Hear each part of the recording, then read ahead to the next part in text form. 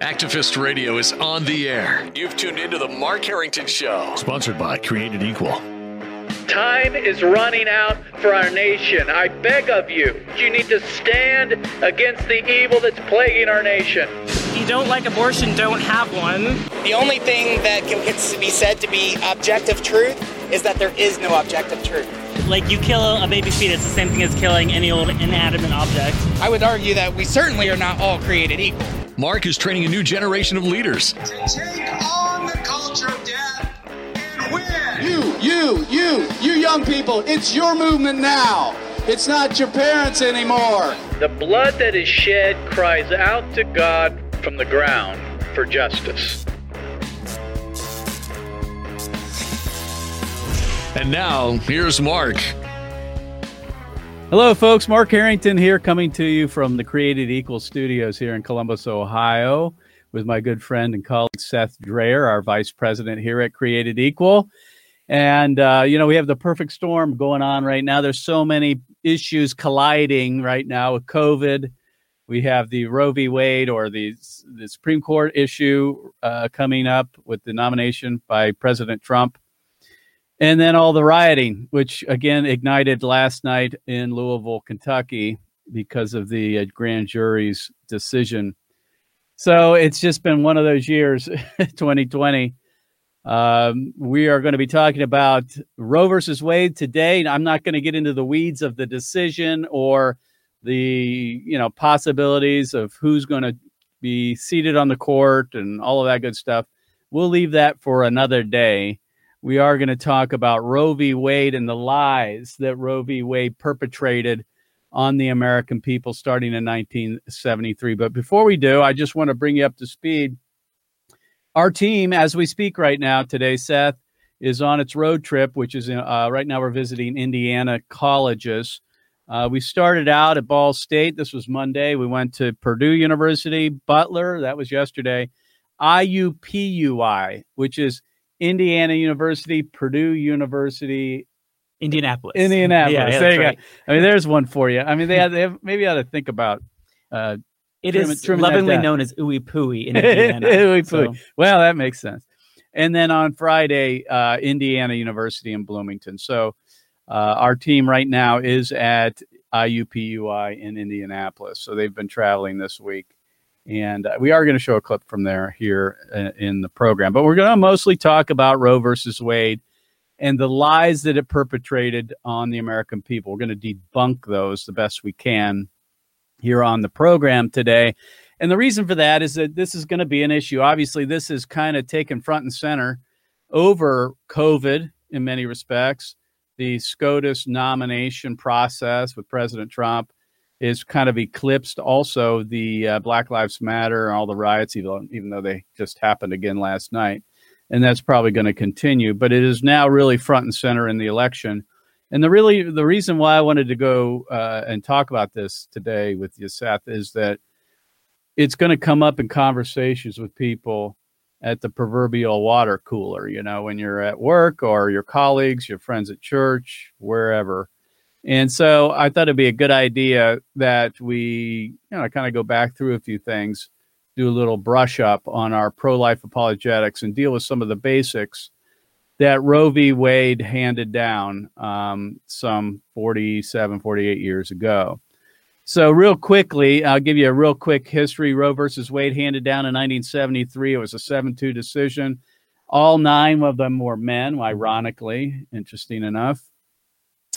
And really just betrayed our sacred commandment, that is, thou shalt not murder, instituted the wholesale slaughter of unborn children, now some 60 million surgical abortions since 1973, and it trampled on the prized principle of the Declaration of Independence that we're all created equal and that we have fundamental rights, and that begins with the right to life.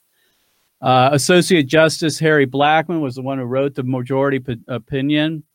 And what he said in this decision, and that's the first question I want to ask, or the lie that was perpetrated, and that is that we don't know when life begins. Harry Blackmun said this in the majority opinion, quote, We need not decide the difficult question of when life begins, unquote. Then he went on to say the word person, as used in the 14th Amendment, does not include the unborn. Let's talk about personhood second, but let's talk about this issue of when life begins. I've often said that maybe in 1973, you could have given some people the benefit of the doubt, really, when life began. But nowadays, we have all this technology, ultrasound. Anybody that's had a, pregnancy or children know, they have the picture of the ultrasound of their baby on their refrigerator. I mean, we all should know by now. But back then, I guess we could give them the benefit of the doubt. They didn't. They said, well, we're not going to deal with the scientific issue when life begins. That's not for us to decide. So that's the first lie of Roe versus Wade, that we don't know when life begins. Why is that a lie?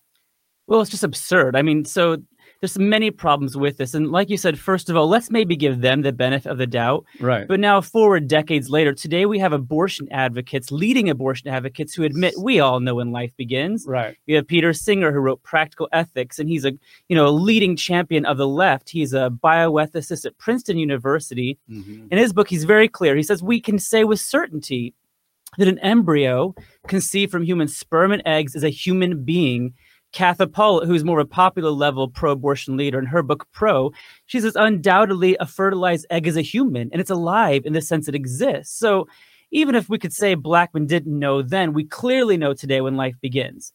But as you said, he was, I think, deceptive, because he said that we need not resolve the difficult question when those in the fields of medicine, theology, philosophy can't agree. We just don't know. Right. And that's the first big problem here. It's a categorical error. Mm-hmm. We talk a lot at Created Equal about the questions we have to ask. Is the preborn human? Are we all created equal? There's a scientific question there and a philosophical or religious one, the idea of equality. But when life begins, that's a purely scientific question. Blackman should not have appealed to philosophy or religious leaders when asking when life begins. He wasn't asking an embryological question. And it's just good science today to say we know when life begins. It begins when sperm and egg come together. You have a distinct, living, whole human being. That's what we see in embryology. And as you said, with the ultrasounds, embryoscopies we have today, it's very clear human life begins at fertilization. That's not religious dogma. It's just good science. The interesting thing is, Seth, as you know, that Christians, conservatives get accused of being anti-science, especially right now with COVID. They say, oh, you're anti-science. We get accused of being anti-science because we don't believe in, climate change and stuff like that. But it's really the other side, pro-aborts, who don't believe in science. They're still denying it even to this day, to some degree. They say that they don't know when life begins. Therefore, we should have the right to kill the baby. Yeah. Which, Ronald Reagan said, basically, if you're going to err on the side, err on the side of life. If you don't know if it's life or if the baby is alive or not, that you want to err on the side of life. And unfortunately, they say, well, we don't know when life begins, so we should be able to kill the baby. The second lie of Roe v. Wade was that they were non-persons and not protected by the 14th Amendment, that says no person shall be deprived of life, liberty, or property without due process of law. They said that the word person, or the phrase, the term person, does not apply to the unborn. That really is the crux of the argument right now, even after, 50 years since Roe. There's no question. And before we get deeper into personhood, to piggyback one more statement on that first idea of we don't know when life begins. For those who are watching, you know that what we do at Created Equal is to engage the culture. And so we want everyone who's watching to be able to go engage in these dialogues. And there's a very simple thing you can do when you talk to someone who says, well, there's no scientific evidence. We were just at the Ohio State University, Of course, yes. A couple weeks ago, and I was talking to students who said, we don't know when life begins. And I gave them quotes from embryology and other scientists saying when life begins. And they said, well, that's just propaganda. So what you can do is just say, well, what evidence do you have? Right. And they just were silent, because there is no scientific evidence at all suggesting the human fetus is not a human. So that's just silly. But onto this question of personhood, I think we have to look at this in the historical context. Throughout human history, we've been good at a couple of things. One of those things we're very good at is when someone is in our way or has something we want, we kill them. We can see this throughout time and history, and we justify ourselves in doing this by calling them non-persons. And we can look at the Nazi Holocaust, when the court of the German Empire said the Jewish human, is not a person. You can look in America, George Canfield, the American Law Review, 1881, he says that we believed the Native American was not a person in the eye of the law. Today we say the embryo is not a person. So sure, you can claim she's not a person, but you have to see this in the historical context. You are joining forces with those who strip personhood away from humans merely because they're different from you. That's prejudicial, and that's wrong. So that's the second lie of Roe v. Wade, that the unborn are non-persons and not protected by the 14th Amendment. The first one is we don't know when life begins. Let's move to the third one, Seth, and that is the right to privacy, which they made up this so-called right to privacy extending to reproductive issues. There is a right to privacy in the Fifth Amendment that protects against illegal searches and seizures and so forth. So they've extended that. They extended that to protect a woman's right to an abortion. So they made it up. They made it up, the right to abortion from the right to privacy, and they found this in the penumbras of the ruling, of the Constitution and the Bill of Rights. Penumbras means a shadow, basically. In other words, they made it up out of thin air.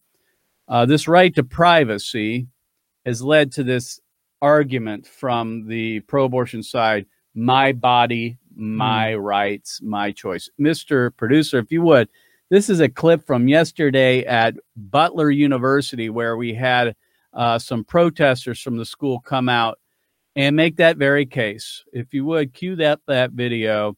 Again, this is a protest of Created Equal at Butler University. Who's campus? Our campus! My body! My choice! My body! My choice! My body! My choice! My body! My choice! My body! My choice! Who's campus? Our campus! Who's campus? Our campus! Who's campus? Our campus! Who's campus? Our campus! Well, there you go. You can go ahead and end it there. It's interesting. First of all, they say my campus, which is not. First of all, they probably don't pay a penny to go there. I'm sure either their parents do, or the government's paying them, or they're getting some kind of assistance or right? Something. I love that one. This isn't a private social club. Right. Right. But I love that one. I also love that it was led by a man. Well, just like Roe v. Wade, right? Led by men. Exactly. Well, are we sure? Well, I guess nowadays we're not. You're not supposed to say today. But it was led by a man. My body, my rights, my choice. It's still the mantra of the pro-abortion movement even today. A lie from Roe versus Wade that talked about the right to privacy and a woman's right to choose. Well, it just begs the question, right? I mean, you have the right to the privacy in your own home, but does that mean you have the right to kill someone in the privacy of your own home? Absolutely not, because your toddler at home is a human being. You should not kill her, even in the privacy of your house. So if the fetus is a human, it's wrong to kill her, even if you have this right to privacy.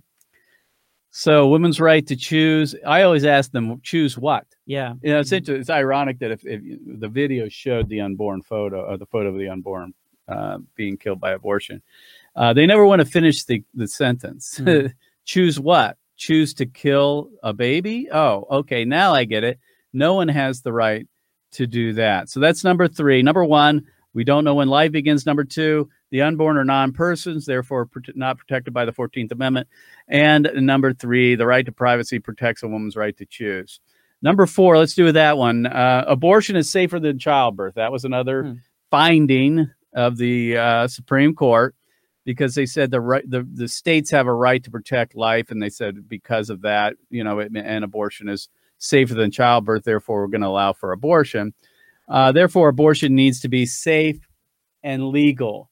And we hear that even today: safe, legal, and of course, President Clinton said rare. Not anymore. It's no longer rare, but safe and legal, because abortion is safer than childbirth. Well, the question, again, we go back to, it's begging the question, safer for whom? Okay, so let's say we grant for the moment it's safer for the mother. There's a great debate to have there. But what about the human who is dismembered, decapitated, disemboweled? Surely this is not safe for that little person. So again, if we're dealing with a human, abortion is undoubtedly less safe, because not only is a child being born, the child is being dismembered and killed. It's not safe. It's killing. And killing an innocent human being on purpose is simply wrong. Amen. And Mr. Producer, if you would have put up the speakers page, folks, if you're listening to the sound of our voices here or watching us on our social media platforms, Seth and I are open to speaking at your church, your small group. We'll speak at your pregnancy center banquet, right to life issue, marches, all kinds of things. If you go to our webpage, we deal with a lot of issues here with our speaking ministry. We deal with several topics as well. Judicial tyranny, which we're talking about today. Being a pro-life defender, which is Pro-Life Defender 101, I think is the name of it, Sure. basically. And other things, the use of abortion victim photography and so forth. So if you want to invite one of us to come and speak at your church or whatever event, we'd love to come, and you can check us out at createdequal.org. All right, so number 5 here. It's interesting that Norma McCorvey, right, who is the center of the entire Roe v. Wade decision, Norma McCorvey, which is the Jane Roe of the Roe versus Wade decision, lied about how she got pregnant. She said she was raped. That's not true. She also never had an abortion, which is very interesting. But it brings up the issue of rape. Rape and incest is often used as a reason to justify abortion. Is it right?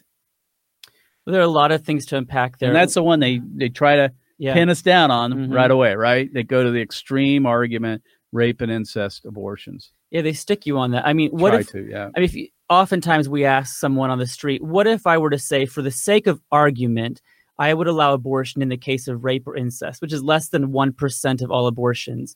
I don't agree with it, but what if for the sake of argument, I said it's okay?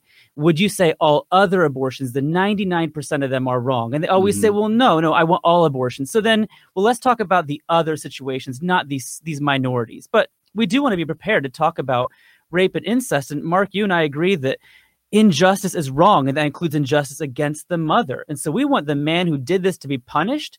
We don't believe in punishing victims. And that's what I think is central to this. Right. Years ago, I saw this story, shocking, in Saudi Arabia. A woman was raped, and she was punished for the rape. And I thought, that is asinine. You don't punish victims, you punish victimizers. So if we agree the man should be punished, not the mother, the question is, what about that third human? Are they a victim or victimizer? I would argue the baby's a victim of the rape as well. The mom's the primary victim, undoubtedly, but the baby is entering a world in which she is not going to have the life that she ought to have. Her father will hopefully be in jail, her biological father. She is going to be underprivileged in ways because of this. She's a victim of the situation. So we don't punish the mom. We don't punish the baby either. You punish the man. And even if someone said, well, we should punish the baby, think about this. How is it fair? The man gets a few years in jail. The baby, who's another victim, secondary victim, gets capital punishment. Explain that one to me. Especially those of you who oppose capital punishment, you want to allow it for this innocent secondary victim. It seems undoubtedly false to me. So we want to have love and compassion for mothers who've been victimized. But killing the baby is not the answer. Our good friend and colleague Scott Klusendorf calls it trotting out the toddler, right? Yeah. Trotting out the toddler. And he basically, you want to compare the born to the preborn. And if you ask the question, if a born person should be killed who was a result of being conceived of rape, they would say no. Right. I mean, right. Every time, right? Absolutely. So there's no difference really between the born and the preborn other than age. And that's our case here at Created Equal. We believe abortion is ageism, the worst kind of discrimination, which is killing, not just bigotry. I mean, it's the worst kind of bigotry, and that is actually systematically killing millions of them a year. But we would never kill a born child who was conceived in rape. Therefore, we should not kill an unborn child conceived in rape. So that's number 5. Number 6 and final one here we got time for, and that is the court took a neutral position and made abortion a choice between a woman and her doctor. We've kind of dealt with that with the my body, my rights, my choice a little bit, but was Roe v. Wade neutral? Well, that's again, Blackmun said we need not resolve this difficult question. We're going to punt that for a while. But they did resolve it. They said the embryo, the fetus inside a mother, is not the kind of being that deserves protection. That is to say, she is not a human person. So they took not a neutral, a very radical position, saying that mothers may kill their embryos, their fetuses, and that is not neutral. That's not neutrality. Really, in all of this, we like to try to be, the middle company. People want to find middle ground. And it's important to find common ground. But when it comes to should the government protect humans or not, there are two choices here. Either the government protects you under the law or does not. When it comes to the fetus and embryo, they've decided not to protect them and to say you may kill them, not neutrality. It's not neutrality. It's interesting that if we would apply this to, say, the issue of race or slavery or African Americans, and we say, well, if we removed all protections, let's say today, on African Americans, guess what would start happening again? Probably they'd be lynched, they'd be killed. You dehumanize, you remove protections of personhood. The slaughter inevitably begins right after that. Yes. So it's not neutral to say, oh, the government's going to stay out of it. They didn't stay out of it. They sided on the side against the unborn. So Roe v. Wade was not a neutral decision. It didn't leave the decision up to the woman and her doctor. Even now, Seth, as we see the advent and the increased use of the abortion pill, the doctor's not even in the equation half the time, right? Right. I mean, that's what we're seeing now. It's the women can order the pill virtually over online. I mean, that's where we're going. So there's no more of this so-called consultation between the doctor and the woman anyway. At least almost 40% of the abortions now are done by pill abortions. So that's even another argument against that position, that there's no consultation happening anyway. Right. This is just all about autonomy. Again, back to that, what we saw, the man saying, my body, my choice. He sees no conflict saying that because he believes every human being has absolute 100% autonomy, whether you're a man or a woman, to do what you want with your body. But that's patently false. Yep. We all know my right to swing my arm ends when I hit you in the face. A woman's right to her body, she has that right and should have that right, but it ends when she harms someone else. If that person's inside or outside her body, there are limits to your autonomy. All right, so let's review the 5 lies, or 6. We got to 6 of them. So. There are many lies. Let me count the ways. Yeah. The 6 lies of Roe versus Wade: that we don't know when life begins. That's been debunked, obviously, very with all the technology. The right to privacy protects a woman's right to choose. Choose what? Choose to kill an unborn child. Number 3, the unborn are non-persons, not protected by the 14th Amendment. Obviously, we can prove that they are, and they do deserve legal personhood. Number 4, abortion is safer than childbirth. Therefore, abortion needs to be safe and legal. We already dealt with that one. Rape and incest abortions should be a valid reason for abortion. And then the court took a neutral position, which they didn't. All right, Seth, we got a couple minutes here if you want to. Let's wrap this up. If you could speak to our audience here as a pro-life apologist who travels the country training young people on how to debate abortion in the public square, leave us with some parting words, exhort us to go out and continue to fight the fight, especially right now. I mean, right now we are seeing, like I said before, the perfect storm. President Trump's likely going to get on the court another justice, a third justice in his presidency. This is hot. This is white hot, this debate right now in America, and we need to be ready. Yeah, we can take the wrong position would be to look at this and say, there's some advances happening. We might get a appointee on the court and say, so I can just take a step back now and let this ride this out. That is the wrong position to take. There has never been, in my opinion, a better time, as you said, because it's white hot. Everyone is talking right now about rights and what is right, what is wrong, the morality of things. And we're talking about, when we talk about Black Lives Matter, yes, they do. Why do they matter? Because Black lives are human lives and human lives matter. So there has never been a better time to dig into this. But also, I think a lot of Christians feel very concerned right now about being perceived as being on the non-loving side. And that's the greatest tactic of the enemy, that those who stand with killing little people are seen as loving today. I still just can't wrap my mind around that. When you look at an abortion image and see what abortion does, there's no question that the loving side is the one that says, stop, don't do this. So to anyone right now, I would say, remember, it is so simple. Our case is so clear. Resources are on our website, all of our videos showing minds actually changing. You can do this too if you just have the courage to go out in the square and share this very simple truth of what abortion does. You can reach hearts and change minds. Well, Seth, thanks for being on the program. Folks, we'll see you next time. You can find out more about the program by going to markharrington.org or find out about Created Equal by going to createdequal.org. We'll see you next time. God bless you. God bless America. And remember, America, to bless God. You've been listening to Mark Harrington, your radio activist. For more information on how to become a witness against the evil plague in America, call Created Equal at 614-269-7808. That's 614-269-7808. Or go online to createdequal.net. Createdequal.net. Be sure to tune to the Mark Harrington Show next time for your marching orders in the culture war.